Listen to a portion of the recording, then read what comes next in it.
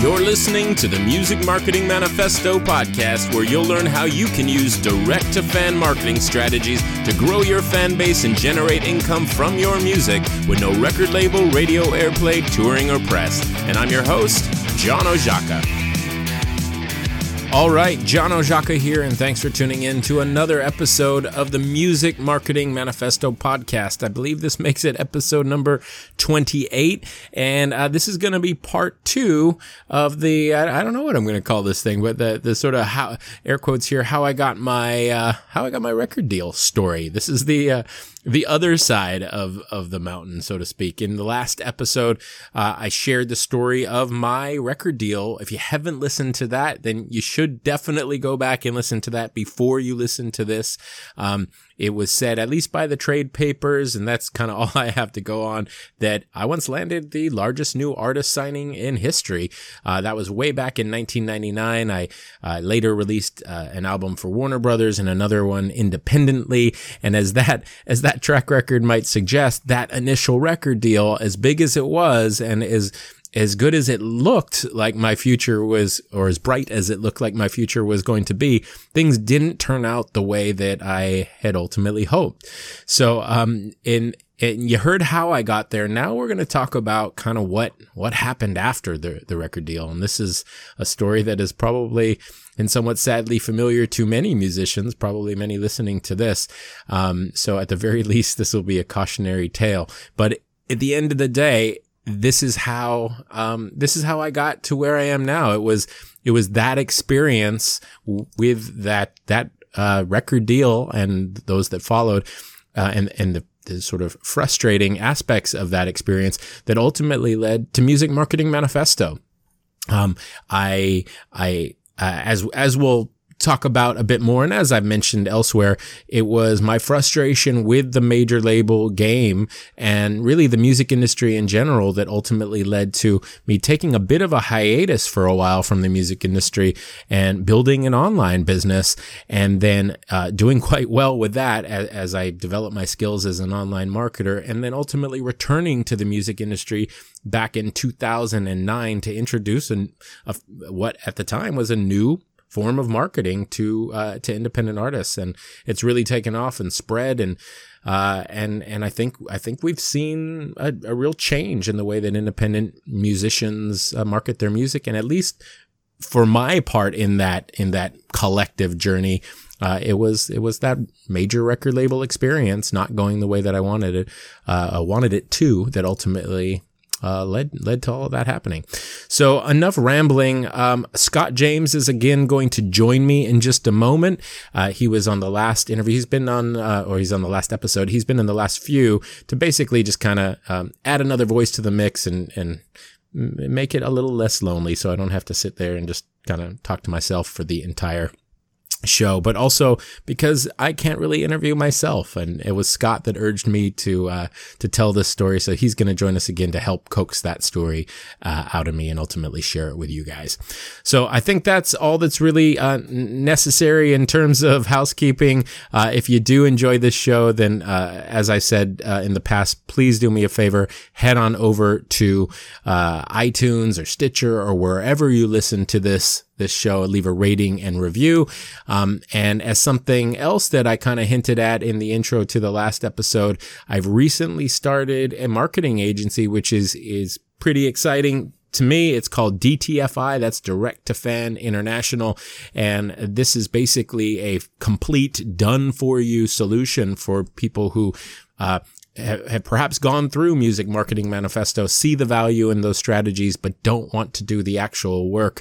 We're now offering done for you campaigns and marketing solutions. The agency is brand new. If this is something that interests you, just get in touch. Hit the contact tab on any page of my website or websites, or send an email to john@musicmarketingmanifesto.com and ask about the agency, and I'll send you some info, and we can perhaps set up a call and go from there.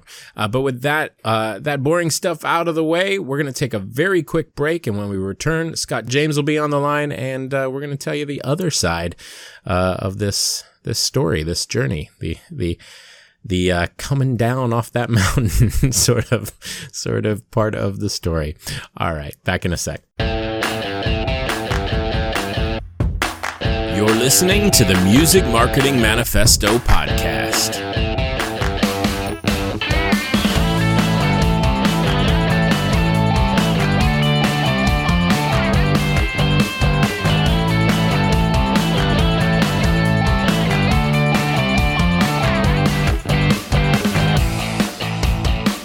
All right, we are back.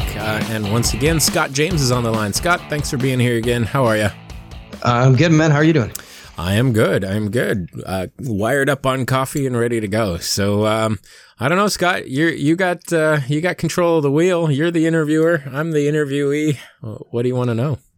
All right. Well, let's do it. So last conversation we had, part one, we talked about how you started off being flat broke in Hollywood, all the work you put into it to make a name for yourself and get a deal and getting that deal and some of the things that kind of foreshadowed, the stuff that you teach now.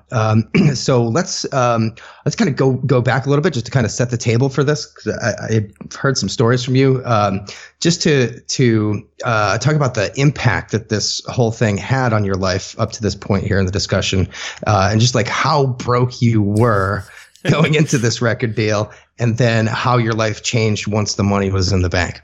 Yeah. So if anybody missed it, they really should go back and listen to that before listening to this. But, I dropped some big numbers. The deal was worth, if you add the publishing and all that, it was worth a couple $1 million. Like, it was financially speaking, a pretty successful situation. But yeah, prior to that, I was poor. I put everything that I had into this, and I said it in the last episode, but I busted my ass. If I can give myself credit for any part of that success, it was just tenacity. It was just working really, really hard and not accepting sort of failure as an option. But yeah, man, I was poor. I lived in a little apartment on Gordon Street, which last I was in LA was still pretty bad. It was $400 a month. Where is Gordon Street? It's down. Remember where the spaghetti factory used to be? Just kind of literally before my time. No, it wasn't. Spaghetti factory's not that old. Spaghetti factory? Oh. Yeah, I don't think so. I don't. But it has been. But past Ocean Ways there on Sunset Boulevard, just like 1 or 2 blocks down. Is Ocean Ways? Did I just swear? I think I swore. Is Ocean Ways still there, or did actually I hear that got knocked down? So I don't know. It's down. It's a crappy part of town, right in Hollywood. But yeah, it was a very sort of, there was the Gordon Street gang down there, and it was known for having some trouble. But I had a little $400 month apartment. I had, and this is actually a little gross, but like cavities so bad, like I remember a tooth like just fell apart, like cracked, fell literally out of my mouth. Had no money to fix my teeth. I had holes in my shoes. My only pair of boots were so worn down, there were holes in the bottom, and if it rained, I got wet feet for the day. I had a pillowcase become so tattered and old that it just tore on me, and I didn't have the money to get another pillowcase, and I just went without a pillowcase for however long that was. But I still lived a pretty fun life. I put all the energy I had into sort of being the man, as a club promoter. So I was always out. I got, free or next to free drinks. And I remember Billy Burke, who's an artist that I mentioned. I've done some campaigns for him, and he's a very good friend. And I remember him sort of saying something back in the day, if you want to be the man, you kind of got to act like the man, which in that context of that conversation meant not mooching off of people and actually picking up the tab sometimes.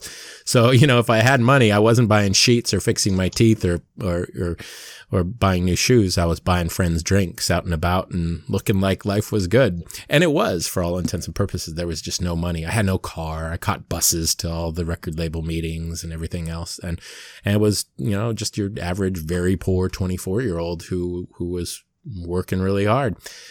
to become a rock star. And then, of course, as you hear in the last episode, it ultimately worked after very much hard work and probably a lot of luck. I landed a big deal and suddenly had literally, at least on paper, was a millionaire. The money actually gets staggered the way it comes in. So I don't know that I ever had a $1 million check, but money was good. As it happened, my parents were in some financial trouble. I ended up buying the house that they lived in and, solve those problems. And that was kind of an amazing experience. I kind of kept living my life, for a long time. I didn't give up the apartment immediately or go out and do anything or start spending money or doing anything all that crazy.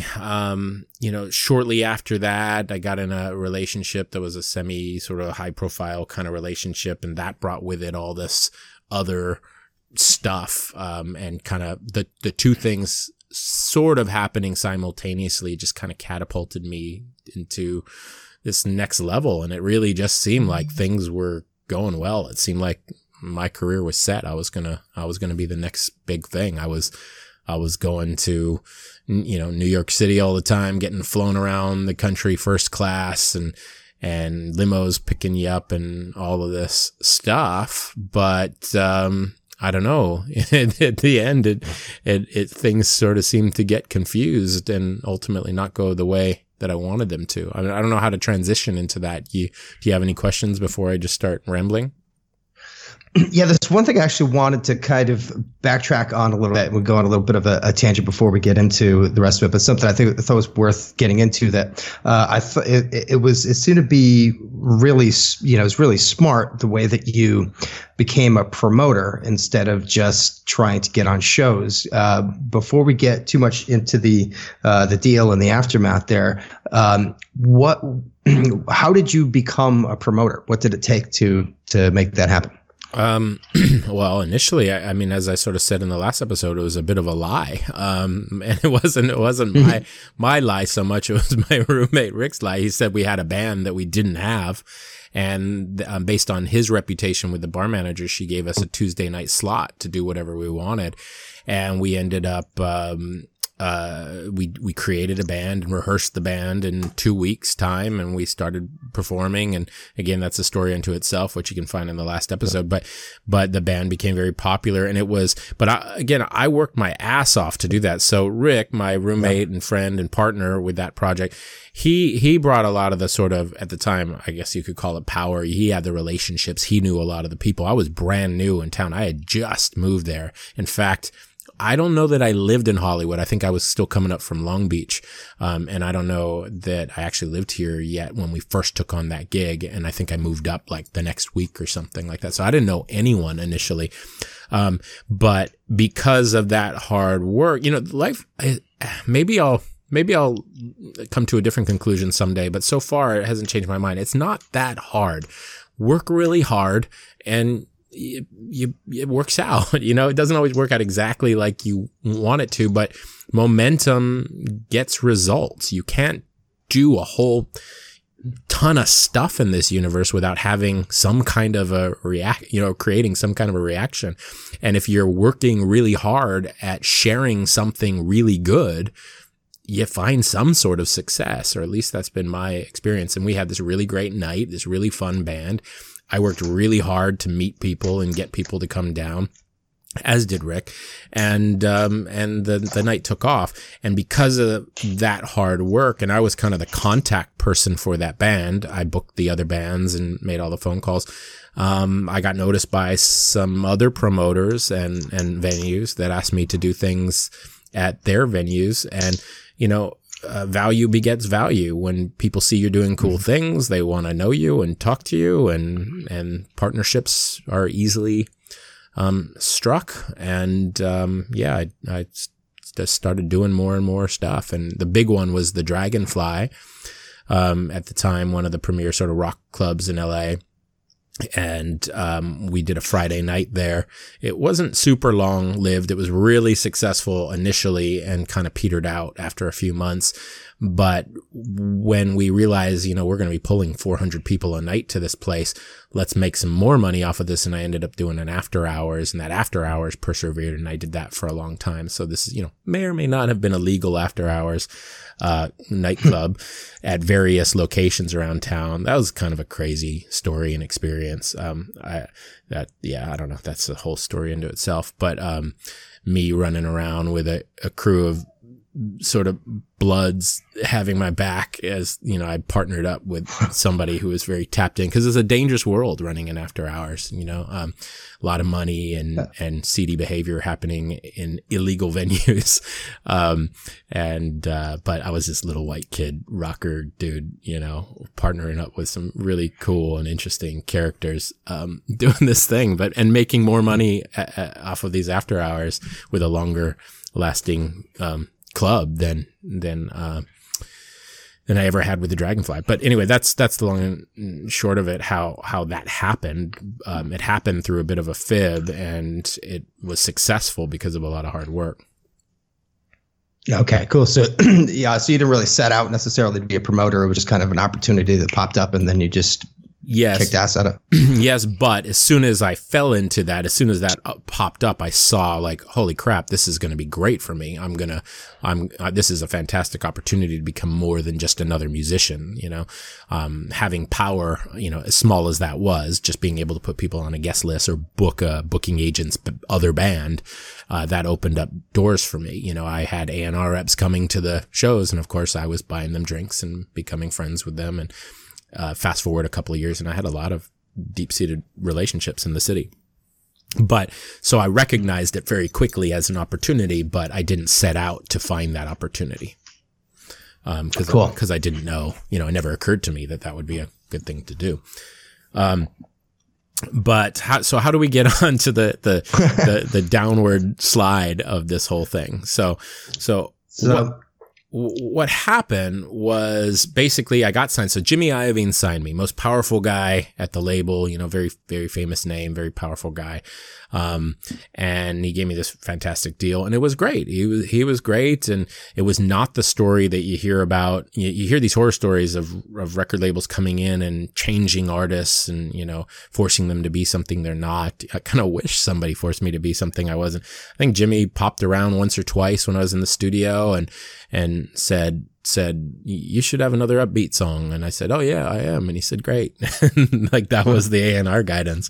And if I do have any kind of a lament or not criticism, but just, something that is an obvious where things started to go south was I thought it would be great to have this powerful guy as my shepherd over there, but what it meant is I had the busiest guy at the label as my A&R rep, and at the time he was doing something called Farm Club, which kind of foreshadowed things like American Idol.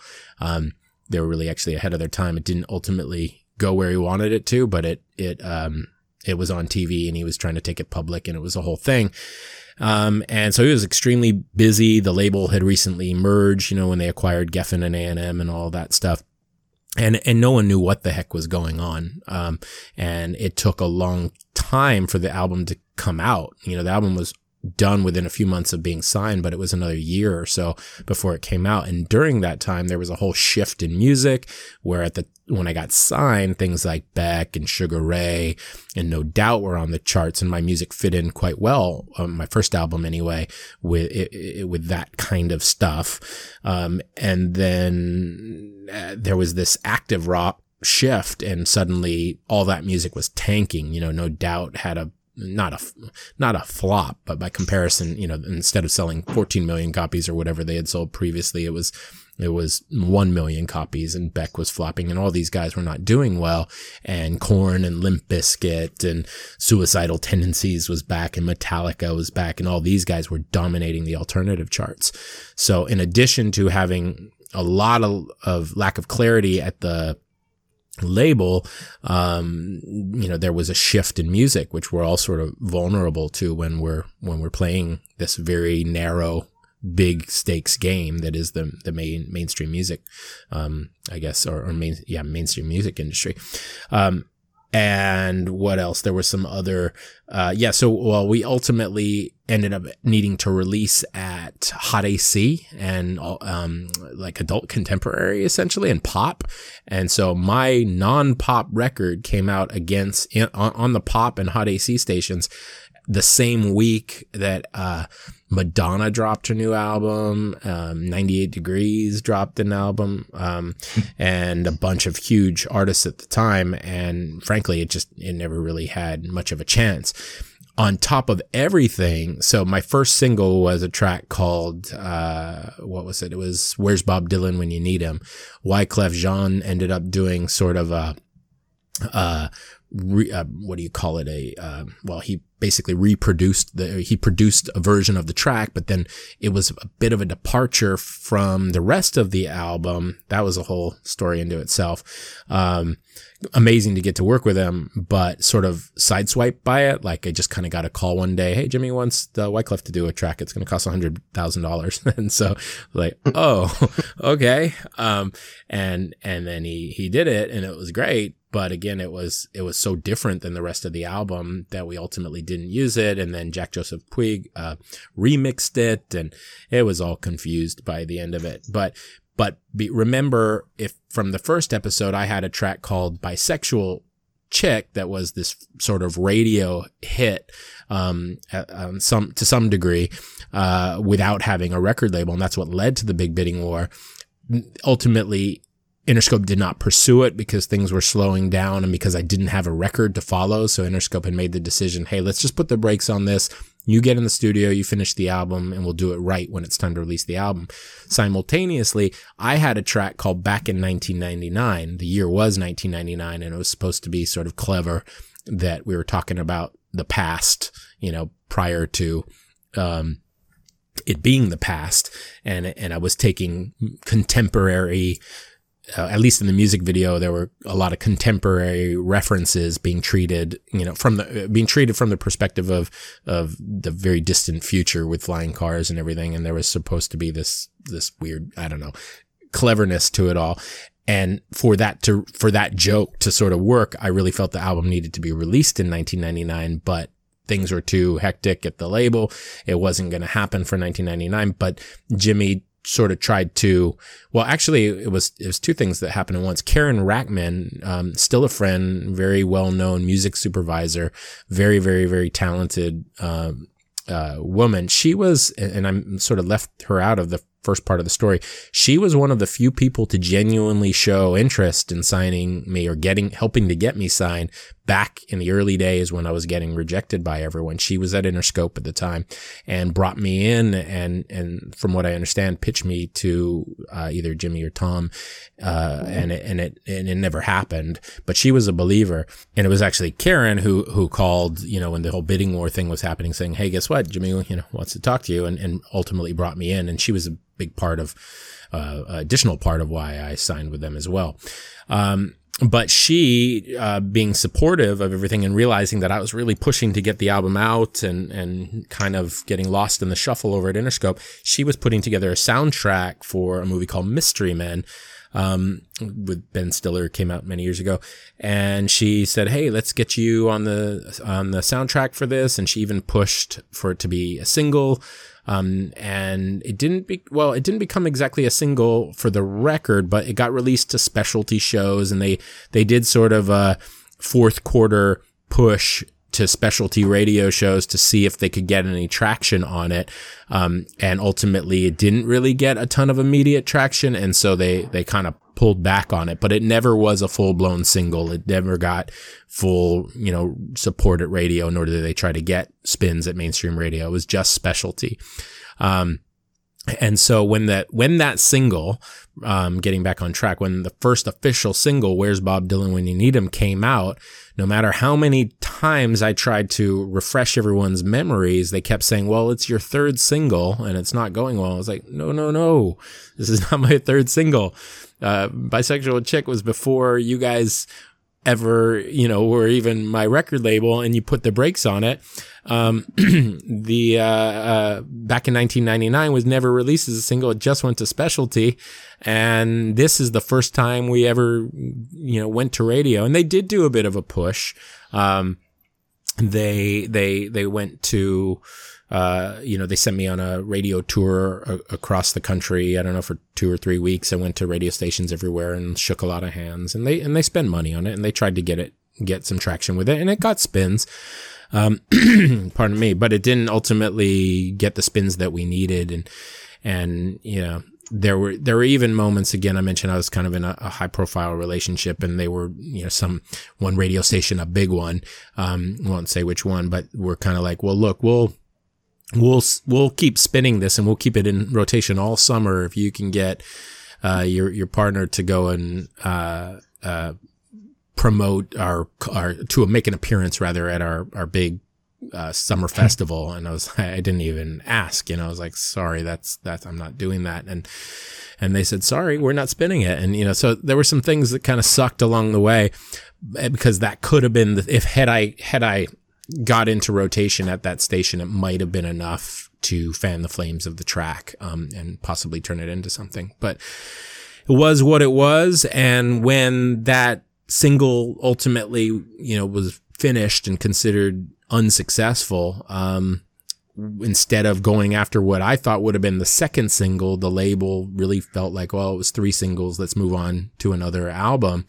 And I went back in the studio and started doing demos, simultaneously went through a breakup of that relationship, and then and the demos were kind of they weren't amazing. They were okay, but they weren't amazing. I turned them in and didn't even have a conversation. I didn't have, hey, let's have a meeting, let's listen to these, let's talk about them. I just got a call one day about a month later from my lawyer saying, hey, bad news, Interscope's dropped you, and they're moving on. So we're going to negotiate sort of a settlement, because remember, I had these firm albums where they had to pay me for 3 albums firm, even if they didn't put it out, no matter how many I sold. And it was a lot of money still on the table. Something like, I think they still owed me something like $1.1 million or something like that. They ended up, despite legally owing me that money, they could have taken me to court for years and made it so expensive and painful, and that I ultimately settled for a lot less years later. So at the advice of, or at the urging of my lawyer, I accepted their settlement offer, which is something like $750,000, which is probably a record in its own right, in terms of, that's a lot of money to, get fired or to go away. And so, that was at least the silver lining there.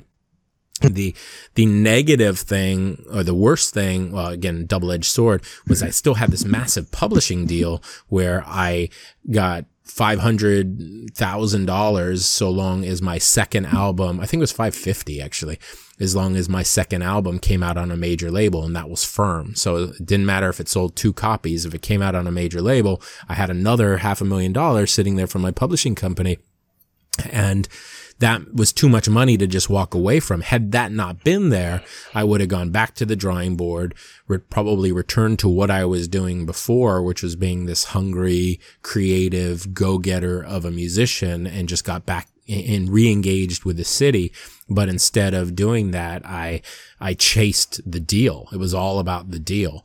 And I spent something like 3 years at least going out and trying to, I had gotten a deal actually with Universal, and I got some of that advance, but then as it got, there was definitely some favor pulling involved with that deal. And when it got a little closer to release, somebody higher up kind of pulled the plug on it and said, no, what are we doing here? No, we're not putting this out. And then, me and my manager, I think, we're still friends, but at the time, due to so much stress being on the line from the situation, we had a big blowout and stopped working together. And that, led me to finding a new manager. And yeah, like I say, by the time, and he ended up getting me another deal again. I think many favors pulled through a label called the Record Collection, which was a subsidiary of Warner Brothers. And that was released, but again, there was no push on that. And as you can expect, it with no push, it didn't do very well. Still spent a lot of my own money promoting that. I paid for the record myself, probably between promotion and recording, spent another $90,000 on that. I think that was just like, at least in terms of the radio promotion, it was like throwing money away. Nothing ultimately, I got spins, but they didn't mean anything, as we've all come to find out that it takes, you can't compete like a mainstream artist spending a fraction of what a mainstream artist spends. It's very, very expensive to ultimately land on enough mainstream radio stations to make a difference. And so, that spending $30,000 on independent radio promotion and yet trying to compete on a major level and create that national tipping point was just an exercise in futility, and nothing came from it. With me and my manager imploding, and him being really the guy to have sort of been the biggest cheerleader along the way, things kind of got pretty down for a while. I recorded another album that was, always, it was kind of independent and on the cheap, and it was always meant to be the album that, hey, if I never make another album, I've got to record these songs the way that they were originally intended to sort of be recorded. When I started, I was a guy who played most of the instruments and did this kind of, I don't know, grungy alt country, Neil Young meets Sonic Youth kind of stuff. And kind of wanted to, and I got caught up in a lot of different production sounds trying to chase these record deals. And so I wanted to kind of return to that. And I released an album called Elephant Graveyard. And I had some friends that they were in the film industry and they wanted to start a record label. And they did, and they put it out, and, great guys believed in me as well, but they didn't know anything about starting a record label. Neither did I at the time. And it did even worse. So yeah, it just kind of got worse and worse and worse. And I could go on, but you got anything occurring to you or questions that I might be forgetting to answer, about the sort of mainstream part of this? Yeah, I mean, it sounds like it must have been a bit of an emotional roller coaster, the whole thing. So I'm curious from your perspective what that emotional arc was like, going from, dirt poor to being signed to this huge deal, and then, everything, being dropped, and then everything going downhill, and then to, the point where, things changed for you after that. Yeah, so I remember when it all happened, when I got signed and had all this great stuff, new relationship, all this stuff coming into my life, and it was truly transformed overnight, like where I was, like I said, sort of piss poor on the east side of Hollywood to secret entrances to the Four Seasons. It was a crazy transformation, and hanging out with literally presidents and kings, so to speak. And I remember kind of in my shitty little $400 a month apartment, I remember, and sounds kind of melodramatic, and I'm not particularly religious or anything like that, but I remember, and it probably was melodramatic at the time as well, but dropping to my knees and just sorry, I'm swearing an unnecessary amount in this episode. My apologies. Hands together, just looking at the sky saying, thank you so much. Like it was everything that I had ever wanted. I've often said my whole dream as a kid was to just live behind the curtain of the music industry. And I got to do that. I was playing in the big leagues, and I have that major label album to my credit, or two of them, and I'm in the pantheon of music history, no matter how small that mark may ultimately be. And I was on MTV, and I did tour the country, over and over again. And I did feel really, really good about all that. But it was amazing. And then it was like, and he taketh away, it was, it was within 30 days, the relationship I was in at the time imploded. And then the record label called and said, hey, we're out. and it was dark. And, you know, being just an emotional dude, I think the relationship probably tore me up a little bit more, actually, at the time. Just, you know, that led to a lot of sort of mental confusion and depression and all that kind of stuff that took a long time to sort of sort out. But it didn't help that I had no sort of career to kind of fall back on. And I just kind of floated a little bit and I still had money in the bank. So I don't know. I was still young, and I roamed around Hollywood doing the things that you do when you're young, drinking and partying and playing music and having fun. And, you know, I still would do the odd tour and the odd residency, and I still performed, but definitely things kind of slowed down as I pursued, the record deal and got focused on that. And yeah, it sucked. I think look, I'm not appreciative of the whole experience, even given how it turned out. I still feel really lucky. And I don't have a lot of seething resentment to all the different people that, you know, signed me and made promises and these kinds of things. The only thing that I wish at the end of the day is that there was some kind of a conversation.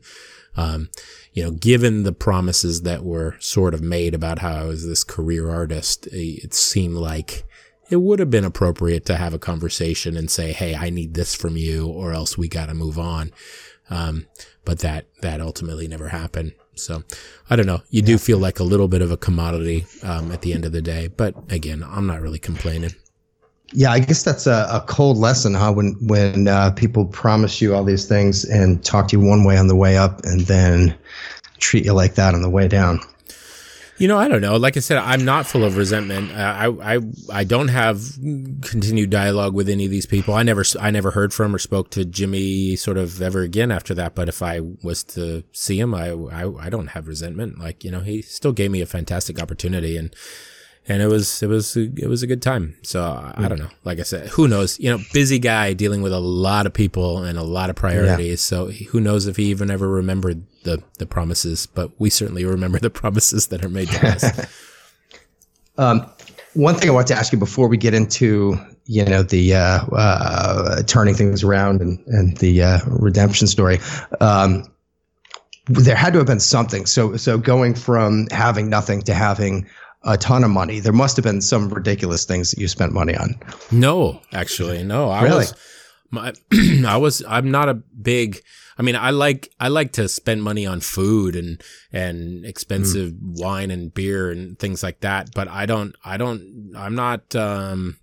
not irresponsible with money. I bought my parents their house, cause they were in some financial trouble and it was looking like, you know, they were going to lose it.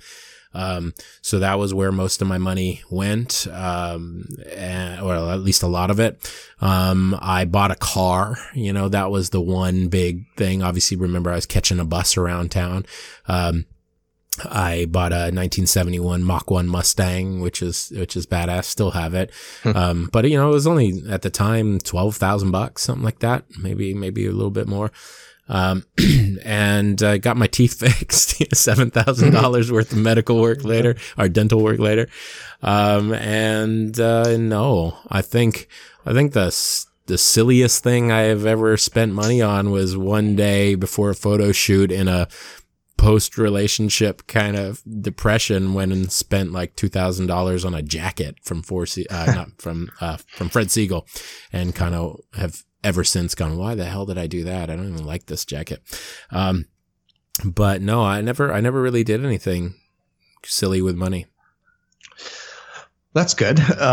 So I guess not having wasted the money, that kind of set you up to reinvest some for some of the education that led to what you do now. So I don't know if you want to pick up there. Or. Well, yeah. I mean, here's the thing. That sounds like a lot of money. So I think at the end of the day, between publishing and record deals, after I spent, you know, the record itself cost me $430,000 to make, 100 of it going straight to Wyclef. And then on that second one, remember I paid for it myself. So there's another 90,000. There was probably tens of thousands on demos and studio time. And once you do have budgets, people know it and the rates go up, and, you know, it's like buying a room for a wedding versus a business meeting. You're going to pay about 10 times as much. Pardon me. So I did reinvest a lot into the career and stuff like that. But even let's take that 2.1 million or whatever I made after, that I think that's what I'm going off of. I remember hearing myself say that at some point. I didn't calculate that before this interview, but I think it was about 2.1 million that I made after expenses on that, not including the 430,000 that ultimately went to that first record but when you go and cut, so my manager's taking 20%, my business manager's taking 5%, my attorney's taking 5%, so 30% gone right there. Then whatever's left, 40% or something in that tax bracket's going to the government, and then the record labels don't just pay you, well, actually, yeah, they pay a big chunk of it, but most of the time, the publishing companies and the record label, they're not just giving you a check for $1.1 million. It'll be $200,000 upon turning in the album, $200,000 upon release, and same with the publishing deal. It gets staggered and years go by. So you never really have this like, hey, there's $1 million in the bank. I'll go invest it. What you have is, hey, there's $250,000 in the bank and I don't have a job or any money coming in. So I better not invest that in a volatile stock market, because I need to stay liquid. And instead you've got it in a money market account that's basically just keeping up with inflation, and you're spending that money. And then 3 years later, it's almost all gone and another check comes in, and it sort of works out like that. So despite those big numbers, I never really sat on anything much bigger than a few $100,000 at any one time. And, a decade passed, and it just kind of gets spent. And I still had some money in the bank. Now let's fast forward to about 2006 or 2007. When I put out, I think it was 2006, I had put out Elephant Graveyard, remember, on this independent label, and that really was a couple of friends, and no one was really doing anything. And this is when MySpace was the big social media platform, and every musician under the sun, all we did was we bought these spam bots essentially, and we spammed the whole planet saying, hey, check out my music. And we'd link to our MySpace page, or if we really were in entrepreneurial, our website. And we spam a lot of people and we drive a lot of traffic, but we never, we never really saw anything in terms of results. I don't know anyone who actually sold anything. You get a lot of MySpace friends, and then MySpace imploded and they were all useless. And you have these friends, but no real ability to send them all a message like you do now with, say, email. So you really didn't have anything. And many people spent just their whole careers building up hundreds of thousands of MySpace friends, and then had MySpace implode and they had absolutely nothing to show for it. So I was doing that too. And I also had nothing to show for it.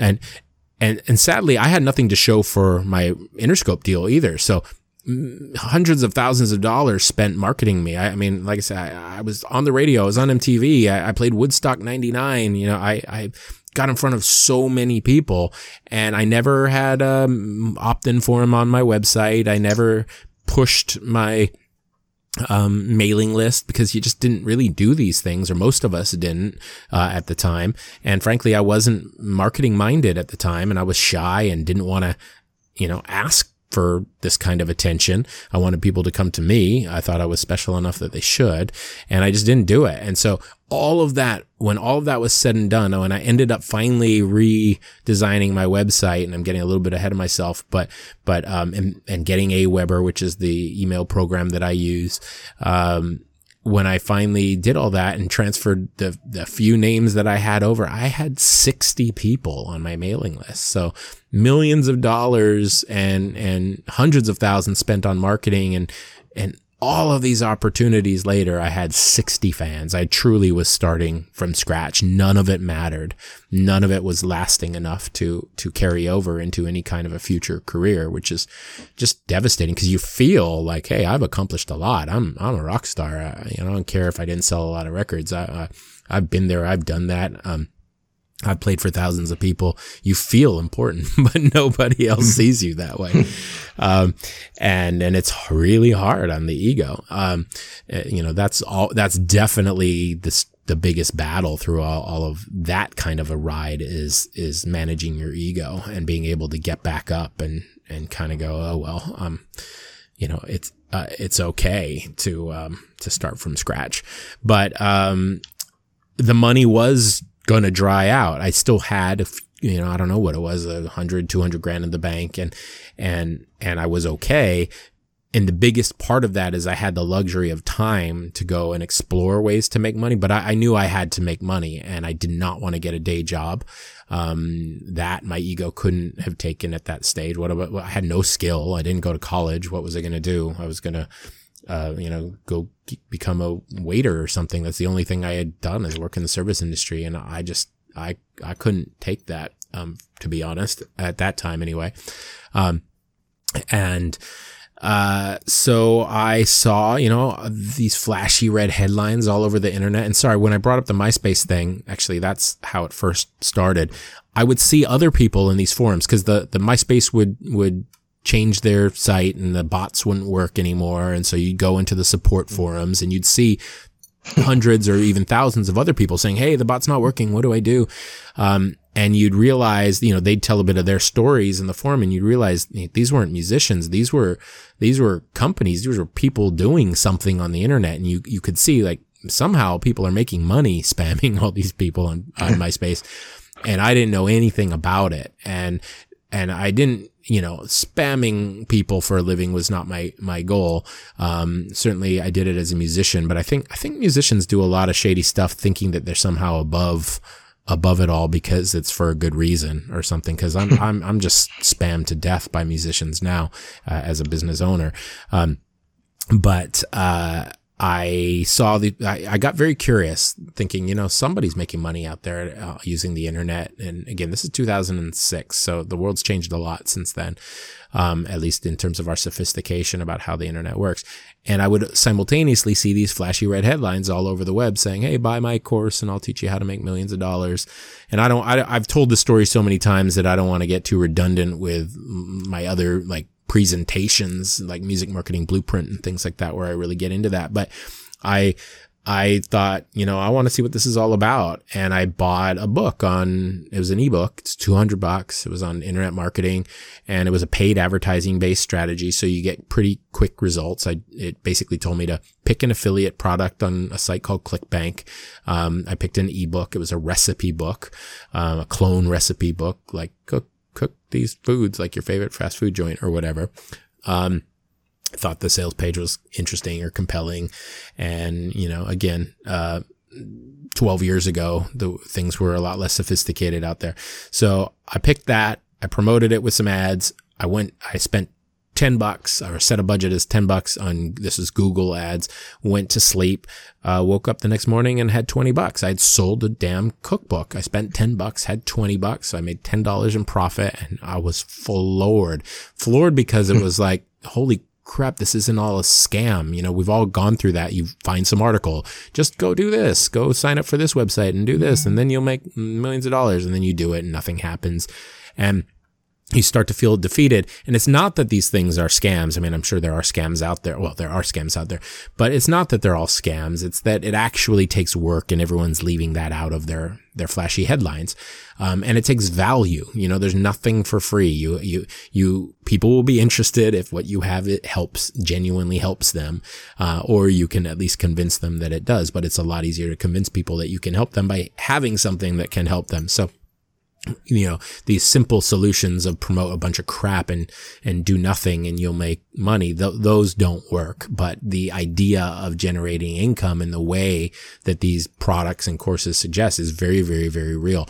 Long story short, I sold, I don't know, something like 800 of those damn cookbooks, and that still didn't make me that much money, but I was making like $500 a month for a while. And then I started my own business where I started selling a product, It was, well, I never talked about this, but I sold the business recently, so I guess I can. It was e-cigs. E-cigs came along. They were brand new.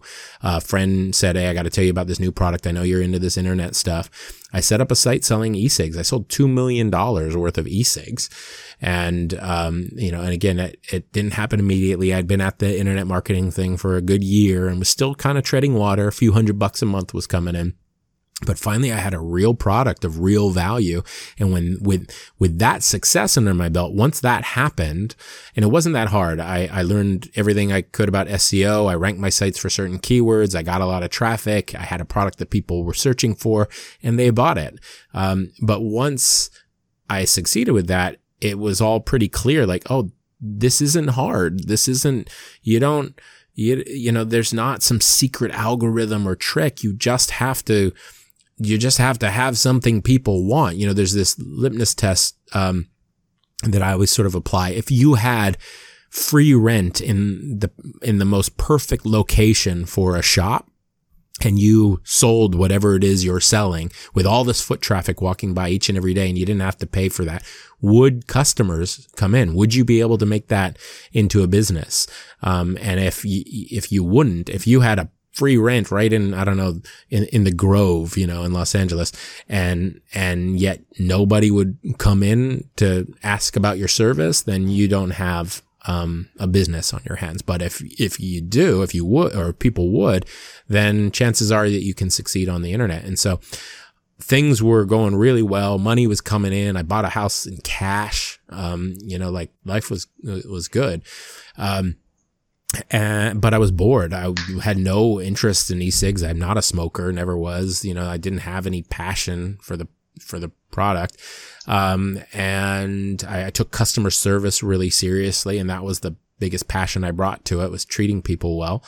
And enjoyed that part of it, but it wasn't what I wanted to do. I hadn't never embraced this idea that I was done with music.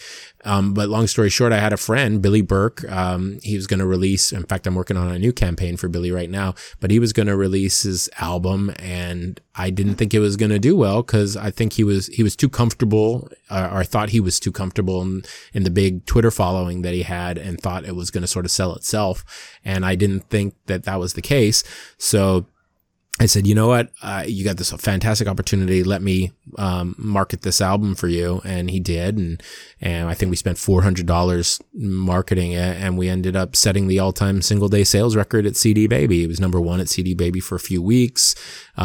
He landed on Billboard's Heat Seeker chart. And this was my first time doing this. And I was floored. I was like, holy crap, this works in the music industry as well. And actually, I'm skipping a few steps where I had been using my own music. I've been using my own career as a guinea pig, and it was, and everything was working, but it was that first campaign that I really kind of went, wow, I have something here. And I don't know if I'm getting too far off track, but it was kind of amazing how Music Marketing Manifesto happened. What had happened was, I always say 2009. Truthfully, I wrote the first little ebook by that name, so MMM 1.0, in 2007. It was before my initial success with the e-cigs, and it was a simple book about list building for musicians. And I put it out, but I didn't know I wasn't a great marketer yet, and I did no launch. I didn't promote it. I didn't market it. Just put it on ClickBank, and it sat there. But given how few products there were about the music industry at the time, I mean, nobody was doing this at the time, teaching musicians this kind of stuff. There was like a couple of people, and nobody was focused on the internet. Given how little was out there, it would sell all by itself. I probably sold 400 copies doing absolutely nothing, which isn't a lot. But a good friend of mine was always like, dude, you got this great story as a musician. You should be selling e-cigs. You should be doing this music marketing thing. And I was like, yeah, musicians, they won't be interested in it. It's business. And I don't know, it's not a great market. Nobody wants to spend money. I didn't have a lot of confidence in the market. And I thought, I love teaching this stuff. I geeked out on, I love marketing. I've enjoyed the heck out of it. And I wanted to share it with people. And so, and whenever I'm passionate about something, I end up wanting, I can't just be a fan or a student. I want to be a leader or a teacher. And so I thought, hey, I'll be an internet marketing guy. I'll be like the gurus that taught me, and I'll teach internet marketing. And I hired my friend, or I partnered up with my friend Mike Kim, lifelong friend, to be my JV manager. That means it was his job to go out and find a bunch of partners that were willing to promote the product. It was an internet marketing course for $100 or something. And he was going to go and find all these partners that were willing to email their list about the product, and they'd get a cut and he'd get a cut, and we'd make hundreds of thousands of dollars, and it would be a blast. But that didn't happen. So, he got like 1 or 2 partners. I think for months worth of work, I made something like $7,000. And at that stage, remember, money's coming in. So that was just nothing for an immense amount of work. And he was embarrassed, I think, that we're like I said, very good friends. And he was embarrassed that he was not able to get these partners. He's a great salesman, and it just didn't work. The space was hard. People were cynical. People were extremely flaky, and we just couldn't get many partners. And was that in 2009? That was 2.0? This wasn't Music Marketing Manifesto. This is my dream of becoming internet marketing guru guy. I was going to teach straight up internet marketing. So this probably was about 2000. Yeah, it probably was about 2009.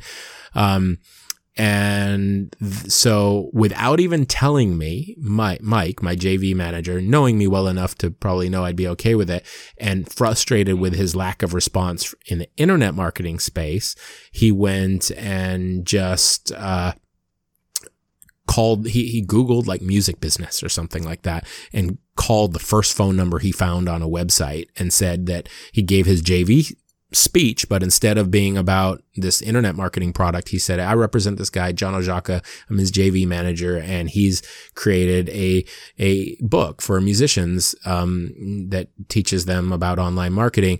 And we'd love to partner up with you. You promote it to your list and you get half of the profit. And this is a $27 ebook. And again, he did all of this without my permission. I was not planning on, I had no designs on starting some business, music marketing business. And he got a yes. And when I asked, like, how big is your list? They're like, 50,000. I don't even know what the site was. But then he called another person. They had a list of 20,000 and they said yes. And everybody was responsive because, one, the music industry had no concept of affiliate marketing at this stage, and no one was doing this. And it was just so easy by comparison to the internet marketing space that we just said, you know what, I should take this ebook that I wrote and update it. I'll turn it into a big video course. I had just had that success with Billy Burke. I'll take that campaign, turn it into a course, and we'll see what happens. You go, Mike, you go see what you can do. And we did that and made, 4 times as much money as we did on the internet marketing thing. The crowd, these were my people. These were musicians. I spoke their language. I knew what they needed. And I just absolutely loved it. I had returned to the music industry. It was so gratifying. And I just said, to hell with it. This is what I'm going to do. And I took the bull by the horns. I built it into a real business, and fast forward, this was in late 2009. Fast forward, now it's, April of 2000. Well, I don't know if this will come out in April or May, but it's 2018. And, there's 50,000 people on the list and just as many on Facebook, and many thousands of people have come through the doors. And it seems, every month I'm hearing about a new student landing on some Billboard chart, and now the space is very, very crowded. This isn't some weird concept that I have to explain for the first time. In fact, I'm getting told all the time by people, I've heard about this, and, or, some suggestion that they've learned it elsewhere. And I'm not original, but I really feel that, I was one of the first people teaching this stuff on any scale. And now I think the independent space has changed. I think people understand these concepts, and there really is a line drawn in the sand now, and it's only going to continue to, become more defined where, look, if you're a mainstream artist, if you've got a lot of money to spend to try to achieve to try to create some national brand, or if you're a regional success that is on the cusp of becoming a national brand and you've got investors or a label or money to throw at something, then yeah, go the streaming route, give the money away and make your money off of shows. But if you're an independent artist who's going to develop, or be able to realistically maybe build a fan base of say 5,000 instead of 5 million, then you're far better off building a more intimate relationship with that audience, and then monetizing that through direct promotions and getting people to actually purchase from you and spend money from you. And that's what MMM is all about, and that's what I've been doing, and it really works, and it's been just a massive blessing in my life, and I absolutely love what I do, and it keeps me in the music industry. And I still make music. I've got another album in the can, although it has been in the can for a while. I'm very busy with MMM, and I need to find a moment to get it out. With MMM and family, but had I not, and I'm now made more money as a marketer than I ever did in the music industry, and I did well in the music industry, and all of that came from absolute frustration needing to wait for other people. I couldn't do any of it without my manager or my lawyer or a record label or an investor or a booking agent or all of these things. And that sucked. There's nothing worse than the inevitable rejection that comes with waiting for other people to believe in you, because you're just never gonna not never, but you're usually not going to get the reaction you want. It's kind of like banking on going viral. You can't do that. That's not a strategy. That's a hope and pray strategy. And I like tactics. I like, step 1, step 2, step 3, do it over and over again, and you will see growth. Measure that growth and predict long-term results. I like real hard brass tacks tactics. And sorry, my phone is going crazy over here.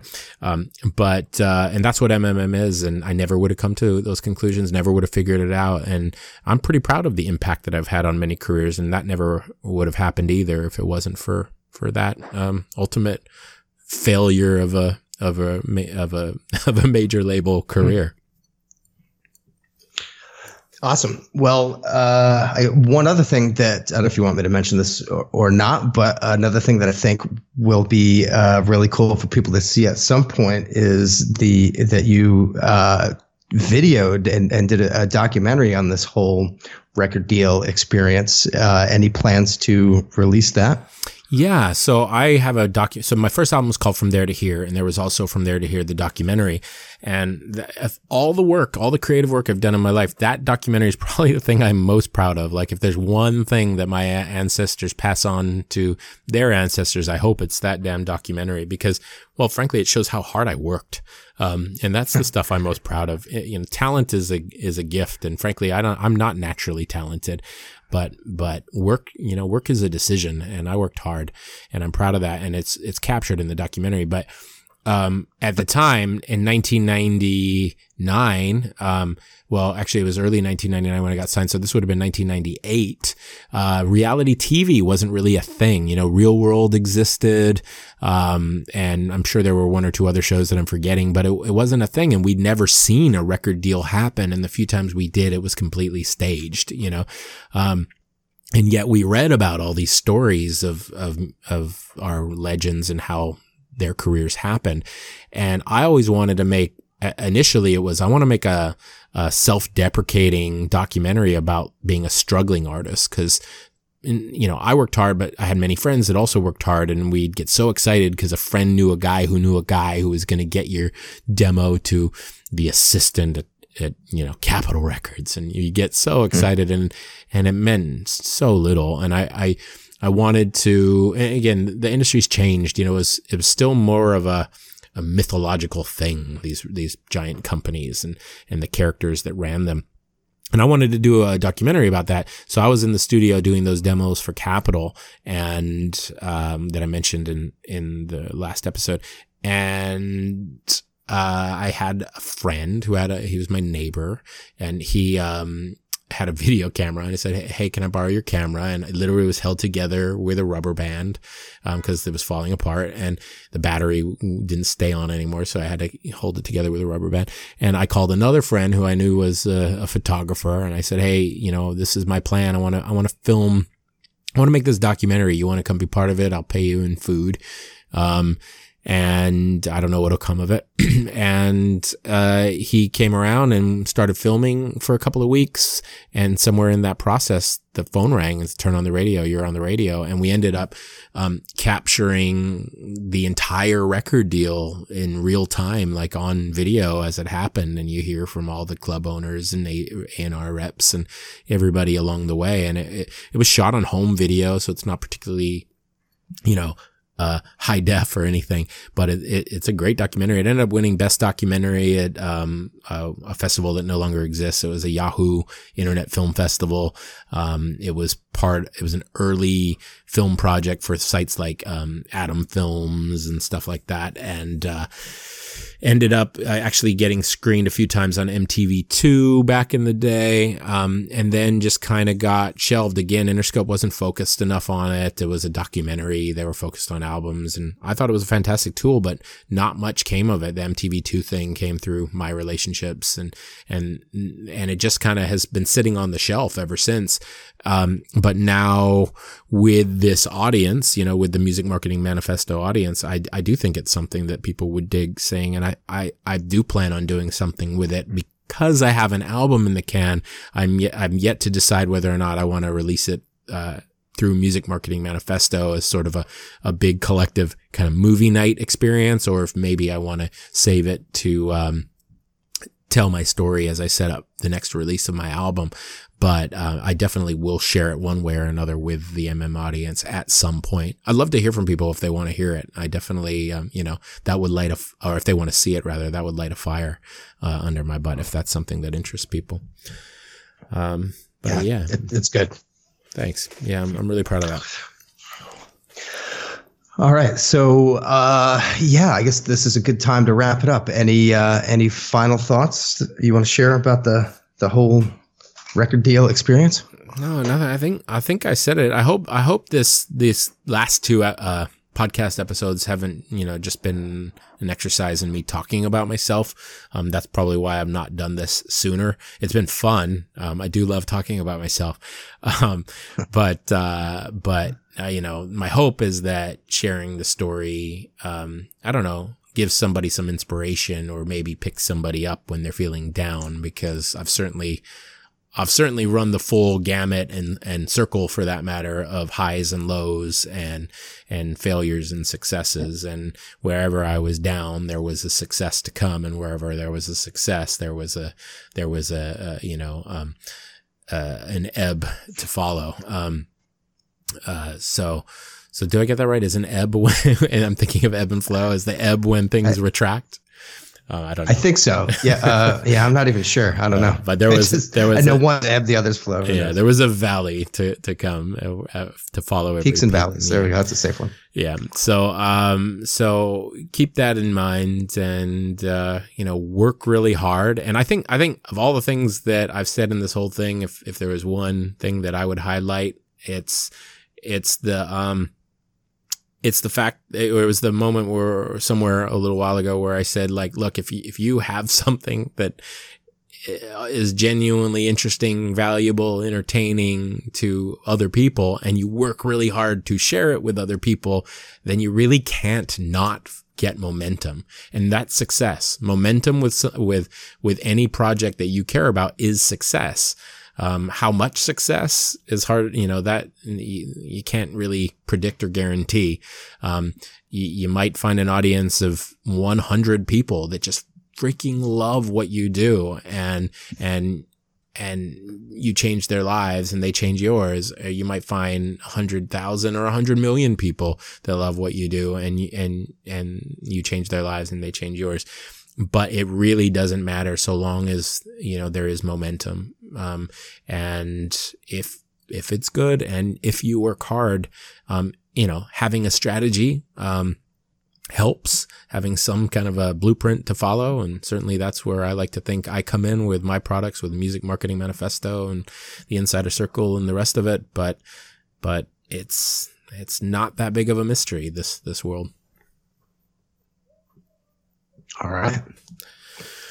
Okay, well, I guess I'm waiting for you to wrap up, but it's not your show, is it, Scott? So I should probably wrap up. Well, I guess this one can be your show, but again, just thanks to everyone for listening. Thanks for enduring me talking about myself for 2 whole episodes. It's been fun to share. If you do enjoy this show, then do me a favor and head on over to iTunes or Stitcher or wherever you listen to podcasts and leave a rating and review. Those things really do help. And as I mentioned earlier in the show, if you are in need of help and not interested in doing this stuff yourself, and I do really recommend you do this stuff yourself, learn how to market your own music and take the bull by the horns. But if for whatever reason you don't have the inclination or skill or interest or time to do that, then get in touch about our new agency, DTFI. We're going to be taking on our first 10 clients, as we speak. And once those slots, and I know a couple have already filled up, once those slots are filled, the roster is going to be closed for a while. So get in touch if that's something that interests you. If you would like, myself and my team to build an MMM funnel or handle your next record release, get in touch. All right. Thanks, Scott. Thanks for being here. Thanks, everyone, for listening. Until the next one, take care. Thanks for listening to the Music Marketing Manifesto podcast. If you'd like to learn more about how you can market your music using the direct-to-fan strategies discussed on this show, then head on over to musicmarketingmanifesto.com and sign up for your free copy of the Music Marketing Blueprint. Once again, that's musicmarketingmanifesto.com.